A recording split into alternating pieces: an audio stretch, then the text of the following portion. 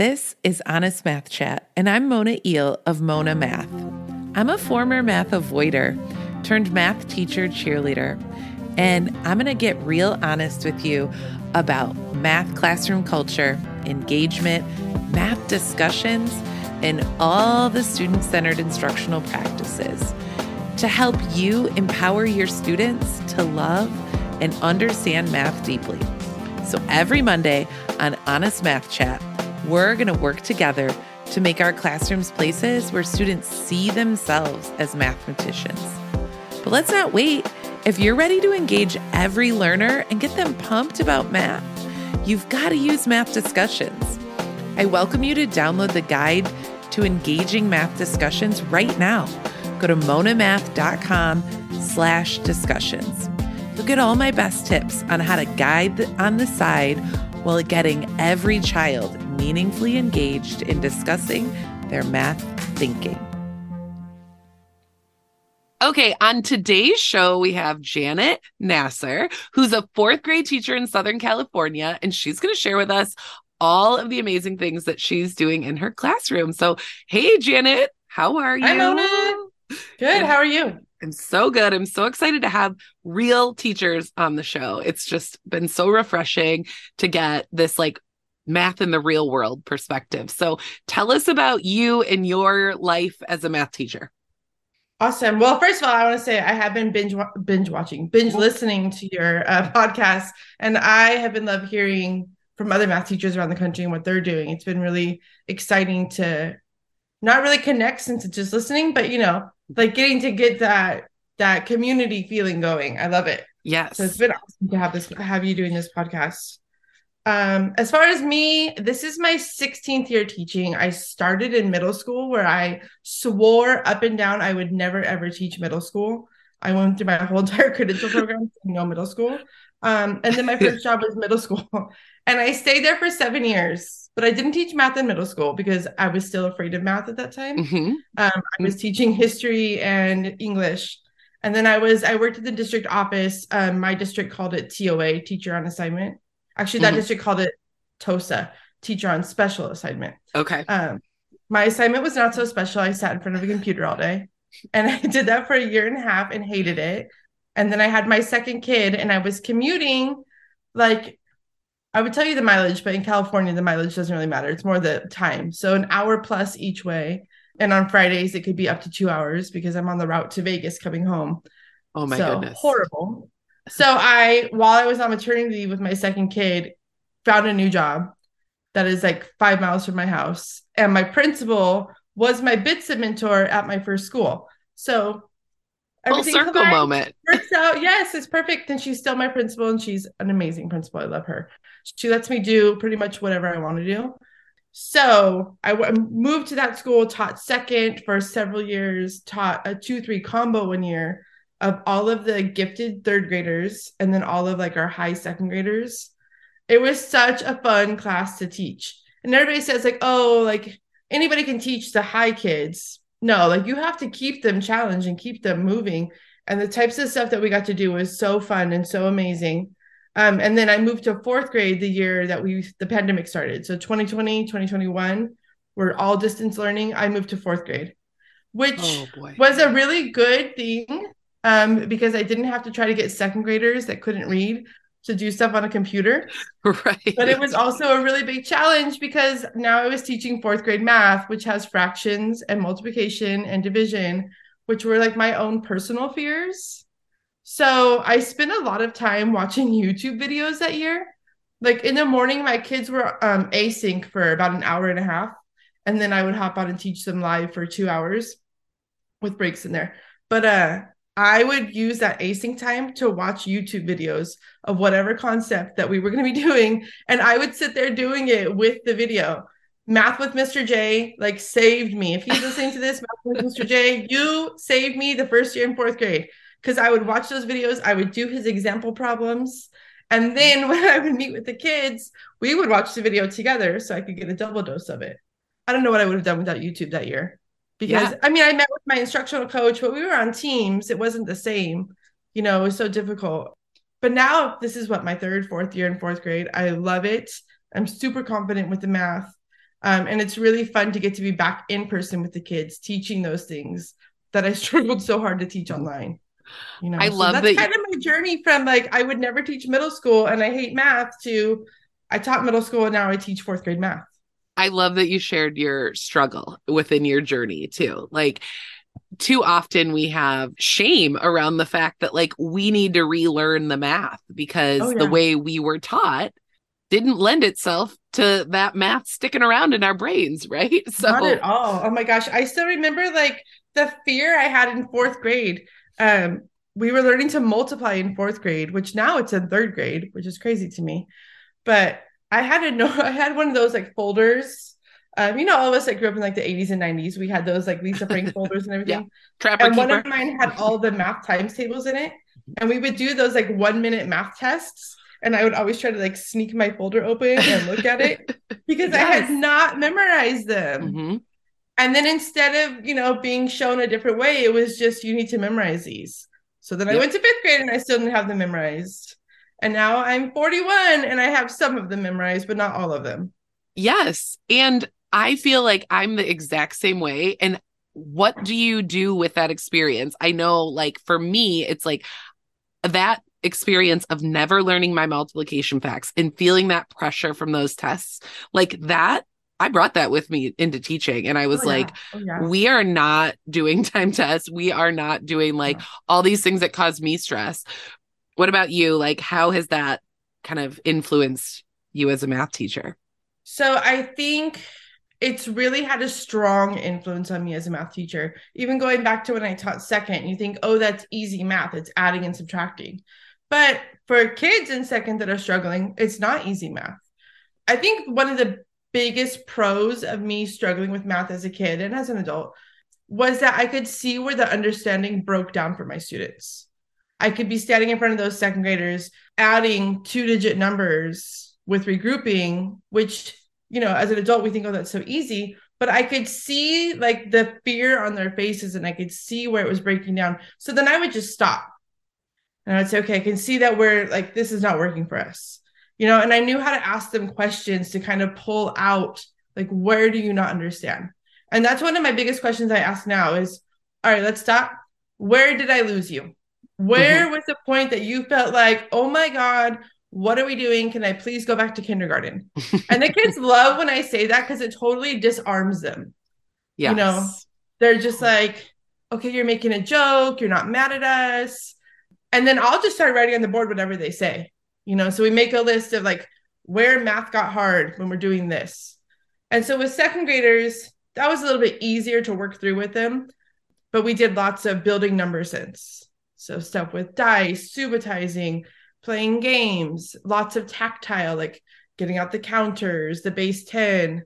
And then in fourth grade, I do the same things. We've done fractions or we've done place value in second and fourth grade with the graham crackers and the marshmallows and the pretzel rods. And it Awesome. works for both grade levels. Anytime you can eat and do math, kids are going to be on your side. That's true. That's so true. Anytime you can eat and do anything, right? Yes, I know. I know. One of the first things we did this year was we celebrated National S'more Day because I'm really big into those made up weird holidays. And so I found one at the beginning of the school year. It was National S'mores Day. So we made s'mores and we made a solar oven outside and melted our s'mores and we read a book about s'mores and we drew s'mores. Amazing. And right, it was so fun. And people are like, but you teach fourth grade. So fourth graders are still kids. They want to have fun. Absolutely. And it's one of the Absolutely. things that they still talk about all the time. Remember when we made s'mores? Hmm. Yes, I do. And we'll make something else later this year. That's so Yeah. fun. So just So, really being able to see where they break down and understanding that, and then taking that time to stop and disarm their fear, disarm their frustration with themselves and with me, and then backing the train up as far as we need to back it up. mhm. I think that's been my biggest success in teaching math. I love that. So I mean, you're also talking about just how joyful your math class, your classroom is. And when we are elementary teachers, we get to have the kids all day long. So it's not like you're Yes. just teaching math all day. But can you just walk us through a little bit about like what your classroom, maybe during math specifically, is like? What's it Yeah. feel like in there? What's it look like? What are you guys up to? So I definitely have a loud classroom. And it took time as a teacher to get over that like fear of like, oh my gosh, I have the noisy class. But they're learning, right? I try not to talk too much. There are days where I will have to do more of the talking because I'm teaching them a new strategy and we're taking notes and, I'm walking them through every step.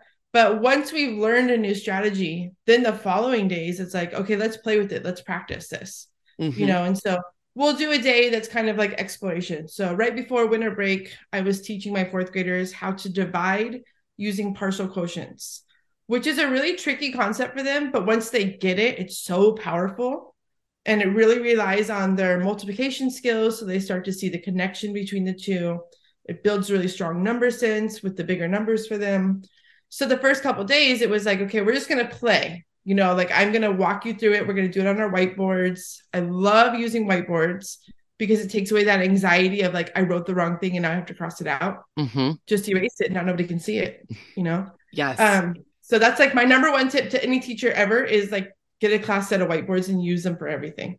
And then we'll do notes, in their notebooks with step 1, step 2, all of that. I love to color code everything. I did find out this year that I have to explicitly teach what color coding is for because my kids just thought, oh, we're coloring our paper. And I was like, no, like you see that all of the partial quotients are in blue and all of the dividends are in green. Like there is a code to this color. And so once I taught that, then I started using it. But it was one of those things that I was like, oh, you got to teach this. I can't just say color code. So now that they know how to do that too, that makes math a little bit more fun because it's not just a pencil.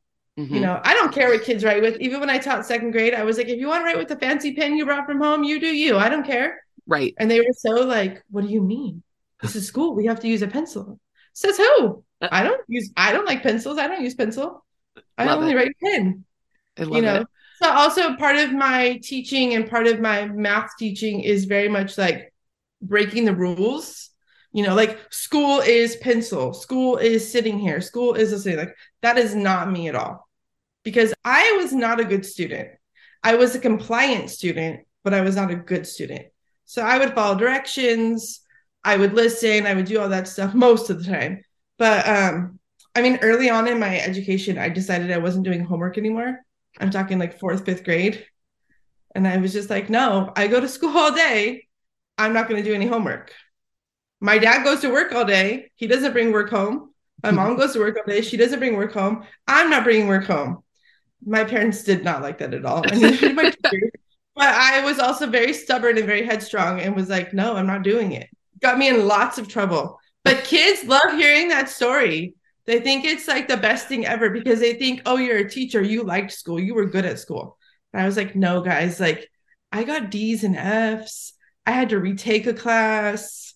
I had to take algebra 2 like 3 times, and so I try to bring my own experiences of those things of my dislike of school into the classroom and try to make the classroom, like you said, very joyful, very student-centered. And so I want them talking. I want them playing. I want them doing.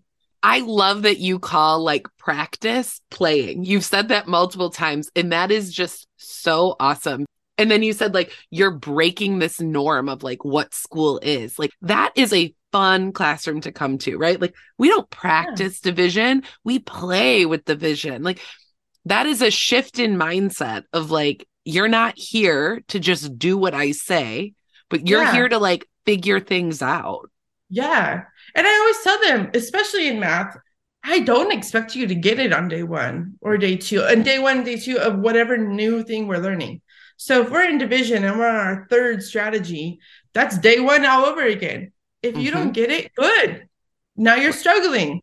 I don't care if you get it on day 1. If you do, that's awesome.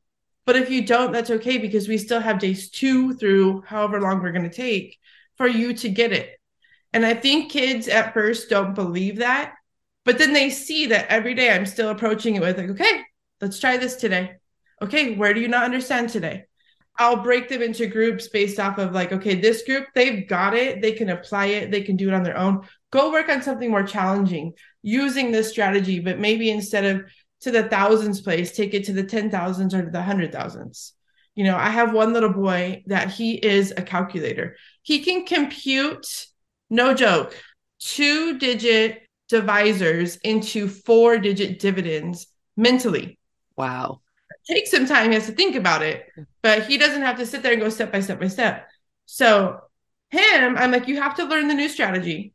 I need you to know it. But once you can show me that you got it, like, I'll go give you some challenge work to do. Mm-hmm. And he loves that. I put him on Khan Academy recently. Mm-hmm. And I was like, I'm going to give you 5th grade because you don't really need a lot of extra practice with 4th grade. You go ahead and get on 5th grade. But I had to like break him in because in the beginning of the year, I would give him like the 4th grade challenge problems from our curriculum, which are those like really complex word problems. And he would get them all wrong, even though he could do the math. But he didn't want to think about it, and he didn't want to use any type of strategy. It was just like, I'm going to write an answer.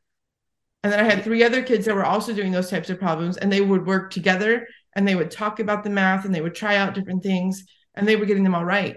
And he had refused to work with them. And then I had him one day. I was like, look at your work and look at their work, just he and I one-on-one. So I told him, I said, those kids are not smarter than you. But what they did was, one, they talked to each other about the math.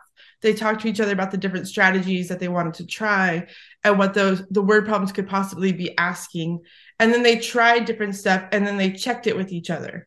And that really came from me building a collaborative environment in our classroom where kids are not afraid to try and be wrong or to share out different ideas. Sometimes I have to like tell them to like calm down with the sharing out of ideas, because then nothing is being heard because everybody wants to talk. Sure, sure. But so once he kind of grasped that and saw that these other kids who weren't as quick of calculators as him, but they were getting these really complex problems correct and he wasn't, it took a while, but he gradually kind of bought in, and now he'll work with a group and now he'll try out strategies. Whereas before in August, he'd be like, nobody does math like this. When we're doing something where we're just breaking it down step by step. I was like, I understand that you don't do math like this because you can calculate in your head, but I can't calculate in my head. Not this many numbers or this big of numbers. Right. And so for kids like that, I think this is also very powerful. This sense of collaboration, of playing with math, because he's really good at math, but then he gets to more complex problems that are not just straightforward computation. And that's where he was struggling. So even those kids who are quote unquote are high learners or are high achievers, there's value in them playing with math as well. Yes. And you're talking about really like the behaviors of mathematicians, which sometimes that's lost when we're like, okay, we got to get through this lesson and keep going and get to the end of the unit. And it's also lost when kids are good at just computing. They don't have the reason that they have to. Like, they don't see that reason that they might have to collaborate. So how would you suggest that like teachers build that capacity within students? Like, what do you do to like engage students in collaboration or in just like being willing to take risks and try? Okay, so one of my favorite strategies, and like I said earlier, I've listened to your podcast before, and other people have talked about this, is using which one doesn't belong. So I know you're a big fan of it. I sure am. I was introduced to this a couple of years ago, and I love it because it takes all of the math out of math, and it just really gets the kids into thinking and reasoning and talking. And so that really pulls out that collaborative piece, because there's no wrong answer. That's what I love about which one does not belong. And my favorite thing to do is, like, if it's a student's birthday, I will make a which one doesn't belong that's all birthday themed. So like cake, presents, balloons, and they love it. Like I said before, I like all the wacky holidays. So if there's some fun holiday and I can find pictures that go with that, I'll do that. So it's not always mathematical representations. And in fact, I would say we start school the first week of August. So I hate our school calendar. It's insanely early. But I spend most of August on which one doesn't belong. And almost all of that is not math. Like, I'm not giving them numbers or fractions, but we're just looking at pictures of different things, because it really disarms them. They're not like, I don't know which one doesn't belong with all these numbers you showed me. And then once we get confident with the really fun which one doesn't belong, then we can jump into more mathy ones, Mhm. but still keeping the fun there. I love that. And you're building all of those like skills of sharing your thinking, justifying your reasoning. Like you can build all of that when you're looking at pictures of cats or pictures of Yes. birthday cake or whatever. And it's like, they're just talking about cats. They're just talking about pie or whatever it is. And it's like, Yeah.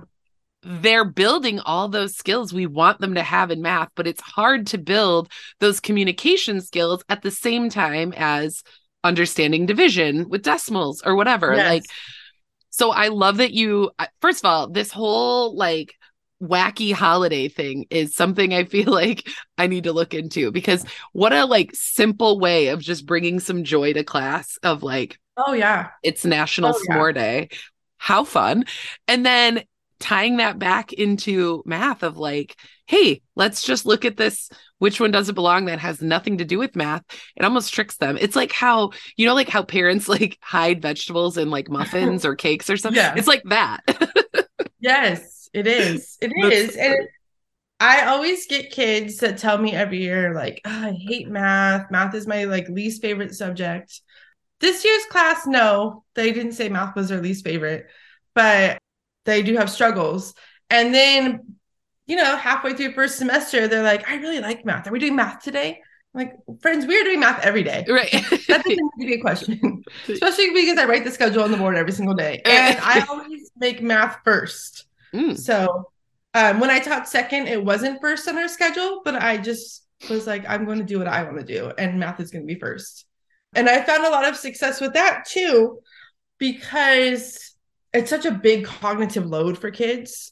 And so to come in fresh in the morning and we tackle that big challenging subject first, one, they're awake and they haven't been stressed out by the day yet, most likely. And so they have the mental capacity at that time to do math. And two, it knocks that scary subject out of the way within the first hour and a half of the day. You know, they know like, okay, I can make it till 9:30, whatever time math ends that day. And then we're done with math.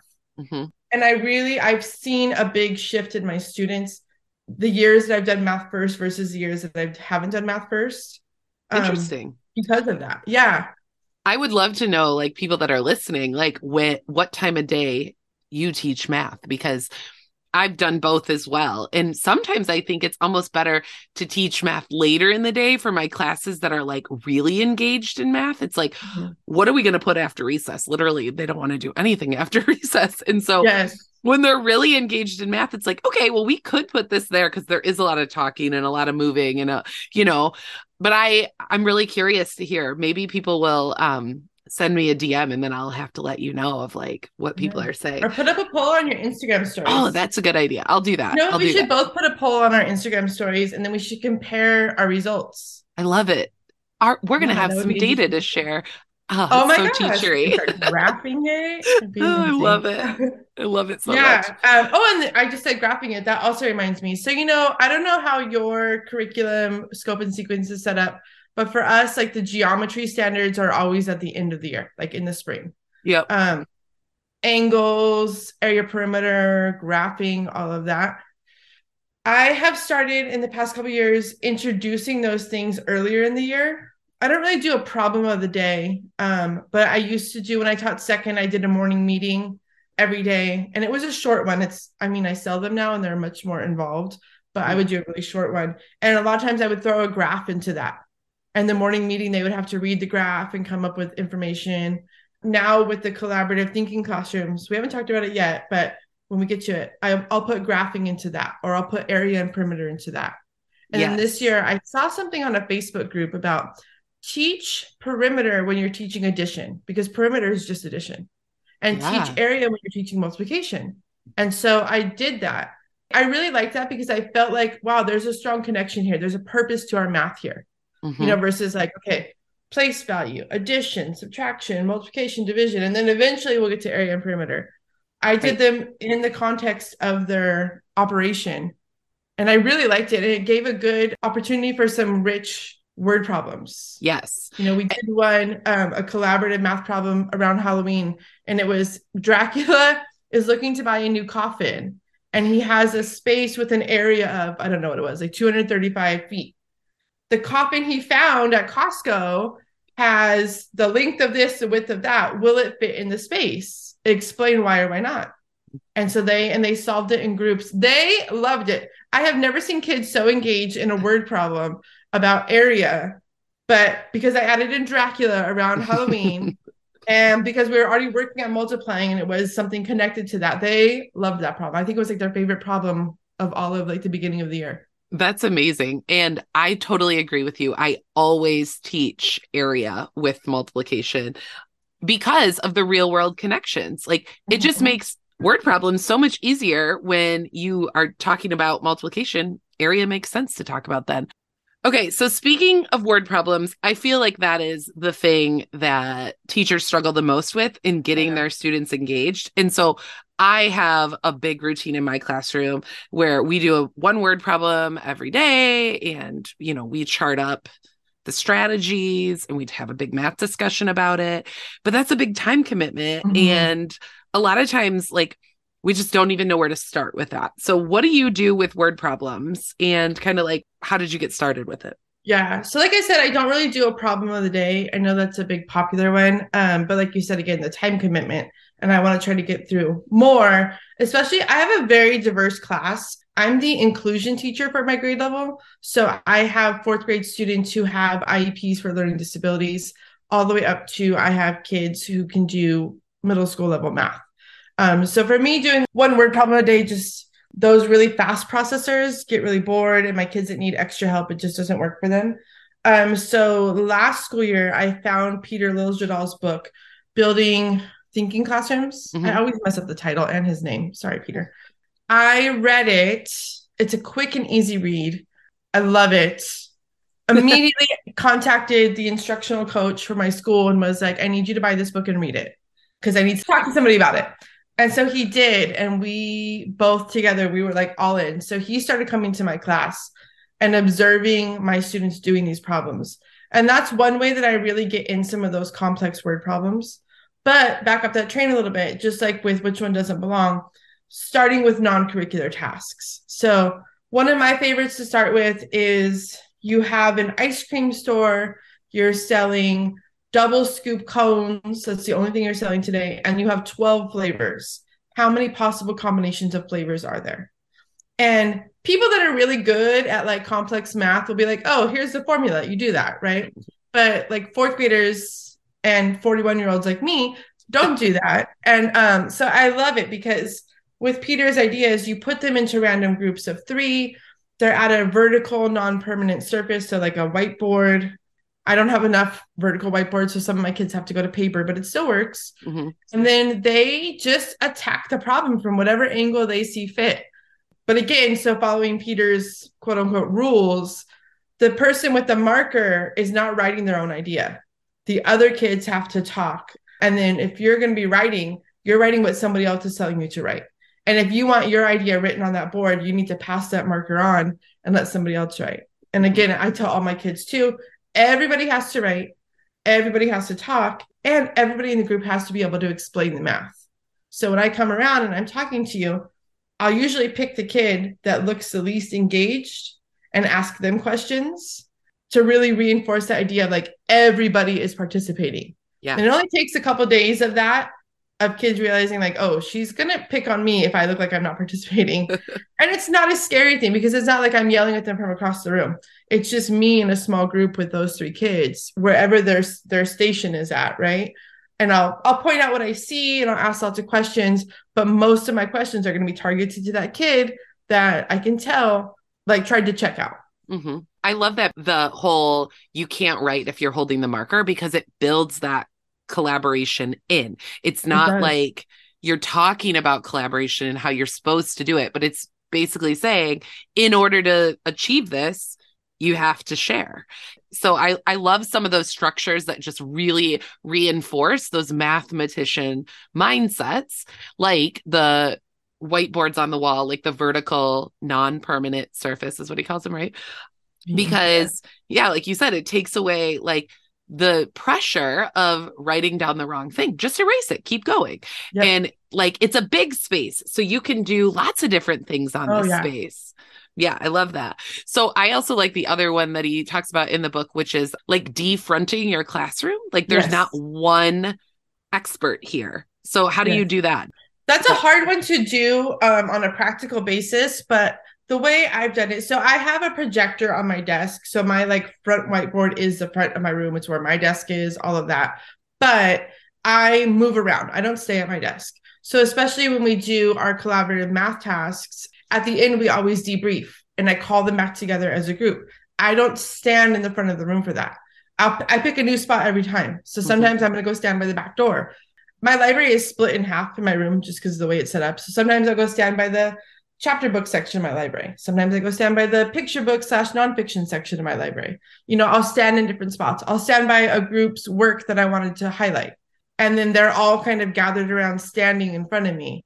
And so that's one way I defront. And then I'm really lucky in my classroom that 2 of my walls are whiteboards, like not the whole entire wall, but I have giant whiteboards on 2 walls that are perpendicular. So I can teach from the side of my classroom. I can teach from the front of my classroom. And I do that a lot. I teach from different areas. I did a donors choose over the summer and I got a pretty large whiteboard that's got a stand so I can move it around. Nice. And so sometimes I'll go teach from that. You know, my kidney bean table for small groups is in the back of my room. And I pull groups back there all the time. While I can't technically completely defront the room, I do what I can within my space and within my limitations because I cannot move that projector around the room every time I need to move. But you know, but the idea like that kids are around the room solving and you go and stand next to their chart or whiteboard and talk about their work and kind of bringing in everybody as the expert. It's like not just look at me, look at my projector, but like we're going to all look over here because they have this strategy that we really need to highlight. Again, it's breaking those rules of this is what school looks like, right? Like, oh, yeah, in math, we're going to stand and we're going to write with whiteboard markers and you're going to be the teacher to the class today. And I just feel like that's what builds kids' confidence, but also kind of lowers those barriers that so many kids have into math. Well, and I had a student teacher during semester 1. She was with me from the end of August to the beginning of December. And she was amazing. She had never taught before. She'd only done observations. But that was one of the first things that she observed with my class was the collaborative math tasks. And so when she started taking over pieces of the day, that was one of the first things that she took over. And as she went throughout her time with us, she stopped asking me to come up with problems for her. And she would show me what she was finding and what she was coming up with. And I really appreciated that she kept up that practice. And I wound up with a second copy of the book. So I wound up giving her my second copy because it's kind of a pricey book, you know. Totally. And she was like, oh my God, I am so excited to have my own copy of this book now. But also I used the time while she was with me to go do like mini PDs and modeling lessons in my colleagues' classrooms. And so I got to go to 3 first grade classrooms and a kindergarten classroom to do these collaborative math tasks. Awesome. And one thing that we had the younger kids do that I really, really liked, and I might do it when I come back, is at the end, before we debriefed, we had them do a gallery walk. And so they would walk around and they would look at each other's work. And then we would come back together. We'd ask, did you see something that your group didn't try? Did you see something that your group did try that somebody else did try? Just getting, again, more of that questioning, that conversation. And kids were so excited to share about what they saw other groups try, what they tried. And kids were excited to hear that somebody said, oh, I saw on this poster over there that they did XYZ. And that kid knows like, oh, that was my group. That's what we did. Yeah. You know, it was hilarious in kinder though, because I have never taught kinder and they can't read a lot and they can't write a lot. They can, but they're still learning on those things. Right. And so we made up one. It was a little bear and I had a little clip art of bear and he had like 3 different shirts and 3 different bottoms. And it was how many outfits can you make? And so they're physically manipulating this bear, but then we wanted them to record it on their little station. And so they're asking us like, how do you spell pink? And one of our other big focuses at our school this year is science of reading. And I got to also give a PD on phonics and phonological awareness. And so I really wanted to just tell them P-I-N-K. But I was like, okay, what sound do you hear first? What sound do you hear second? And so I like that though. And I bring that up because it's a way to also build in some of those literacy skills within the math. Yes. You know? And the kids loved it. They were like, when are you coming back? It's like, I'm not, but your teacher now knows how to do it. Yay. And that sharing that practice within colleagues is like the best kind of professional development. Like, in my opinion, going into each other's classrooms, modeling, like teaching lessons together, like that's the best kind of professional development because it's relevant to you. Yeah. Like, I'm sure you learned a lot just from going into the kindergarten classroom because in a few years, those are going to be your students. Yeah. And when that teacher changes their practice or adds a new concept, like that just helps the whole school community. So Yes. I love that you spent that time that you had that student teacher to do that. That's great. It was really good. It was really exhausting. There were days that I was modeling in 3-4 classrooms, back to back. And I was working more than I work when I'm just teaching my own class. But I get bored easily. And my brain is always going with ideas and things. And so I told people I'm available if you want help with anything. Anything I'll help you with because my teacher took over. So I'm kicked out. And people took me up on that. And I was so excited that people wanted to try new things. They, I think, really appreciated it. I got a lot of feedback afterwards. Being able to see it with real kids in the moment and ask questions of me, somebody that's been doing the practice, and then be able to say, well, like, look at this group over here. They're not doing what they're supposed to be doing. Or my student with big behaviors, like, how do we get him engaged? And I was able to help them with their own specific kids in the moment. So it's not like you have the ideal class. Mm-hmm. One, I don't ever have the ideal class, except for that 1 year with the combo. But, but then it's also like, look, we can do it with your kids. And being able to see another teacher's kids and how they're reacting or acting or engaging or not engaging and saying, okay, well, maybe try this with that kid, and then see it in the moment. Like, okay, it worked or it didn't work versus I can give you a list of stuff that I think will help, but I'm not going to be there when you implement it. Totally. So it was a really powerful experience all around. I think just being able to do that kind of hand in hand, like learn by doing instead of like a sit and get PD is just so important. So I think people who are listening, if you're interested in trying this Building Thinking Classrooms, A, get the book, B, just like pick a problem. Like Janet said, that's maybe not even a math problem. Doesn't even have numbers, and try it out and put your kids in some groups of 3 and have them work together to solve it on a whiteboard and just see what happens. It's really fascinating, I think, to watch what happens before you give any directions. Just kind of gather that information, like you were saying, like which kids are not involved, which kids are. Yeah. And then you can start kind of building up that classroom community from there. Yeah. One of the things that one of my students did this year that really stuck with me too, he's one of my students with an IEP, started the year off not really knowing how to read. And I try to keep the problems very text light or no text. It's Peter even says in the book, give them the prompt verbally and maybe just write a couple keywords on the board. And this student in particular told me, because I always ask in the debrief to rank on a scale of 1 to 10, how much you liked this activity. And then a scale of 1 to 10, what was the difficulty level for you? And then we talk about that. And so this little boy volunteered to talk about why he ranked this 1 to 10. And he said, I loved it because there wasn't any reading. I just got to do math and play with math in different ways.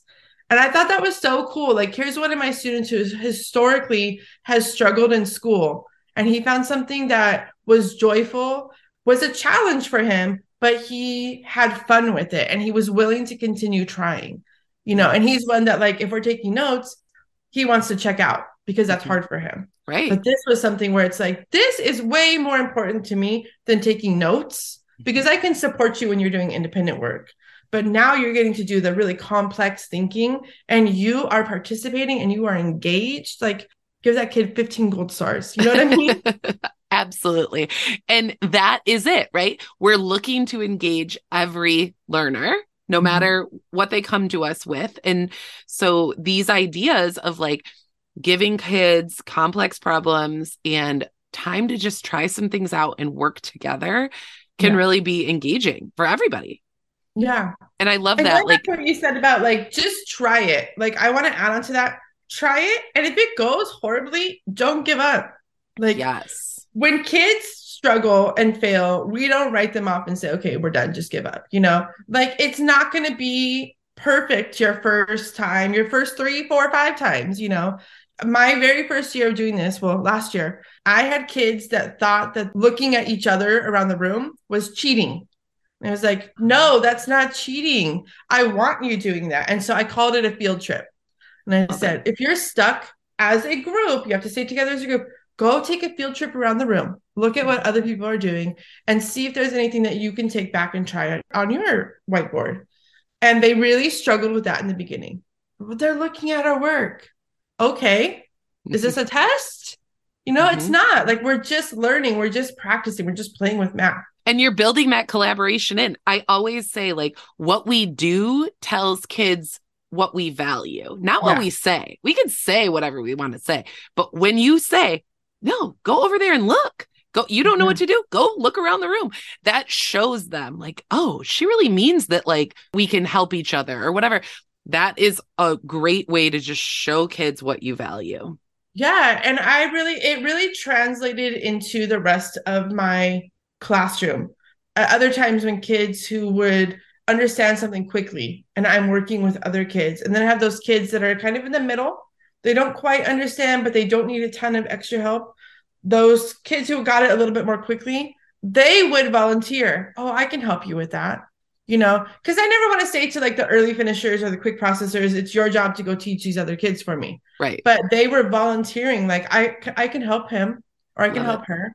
Sure, go for it. Yeah. You have just as much, not just as much expertise as me, but you have expertise and you have a lot of value to share. And maybe you're going to explain it in a way that I, as a teacher, can't explain it. Like, my brain didn't work that way, And it really became very empowering for students, and especially students who maybe struggled with some concepts of math, but then they deeply understood other concepts of math, and roles would be reversed. And so a student who really struggled with dividing with regrouping, but they got multiplication really well, and somebody who had been really good at dividing with regrouping needed extra help with multiplication. Now those kids have flipped roles. And it took away that idea of, like, the smart kid. Again, last year I had a kid who was great at computation in his head. He was also really good at word problems too. Like, he was working on a whole other level. But kids always would be like, well, we'll just wait for Johnny to answer, So doing the collaborative thinking, it took that away, because if you were in a group with Johnny, that didn't necessarily mean that you guys were going to do the best, because he's not leading the group. You're all captaining this ship, I love it. And it really helped, I think, redirect a lot of kids' mindsets about themselves and their role in the classroom. Because maybe I'm with Johnny today, and he gives me a lot of good ideas, but tomorrow I'm in a group with other people, because it's all random, and now I'm the one that's giving a lot of good ideas. Or I got to model in another 4th grade class with one of my colleagues, and she has a student who historically hasn't done very well in math, and a student who's, again, one of those, like, supercomputers, and they were in the same group. And it was a question about money. The question was, you have dimes, nickels, quarters, no pennies. How many ways can you make $1? And the supercomputer couldn't remember how much a quarter was worth, but the girl who's traditionally struggled with math knew it was 25 cents. And so they were kind of debating back and forth, and he was insistent that a quarter was 20 cents. And she said, no, it's 25 cents. And so when I came over to listen in, I just said, I think she's right. You should listen to her. Completely changed her mindset on math. Completely. And that's one of those magical moments that's not going to happen with every kid. But for her to hear and see, I'm the one that's not good at math, or I feel like I'm not good at math, but I knew this. And this guy who's, like, always gets the best grades in math, he didn't know it. Her teacher told me she's been way more willing to try in math, because of that one little experience. I know. I was like, oh, I'm so proud of her. I feel like we could talk for hours about math, and this right here is my favorite thing to do. Facilitate kids' discovery in word problems. They can learn so much by trying things and working together. And especially when you're giving them these rich tasks, right, that have so many opportunities to just, like, go in different paths. So, all right.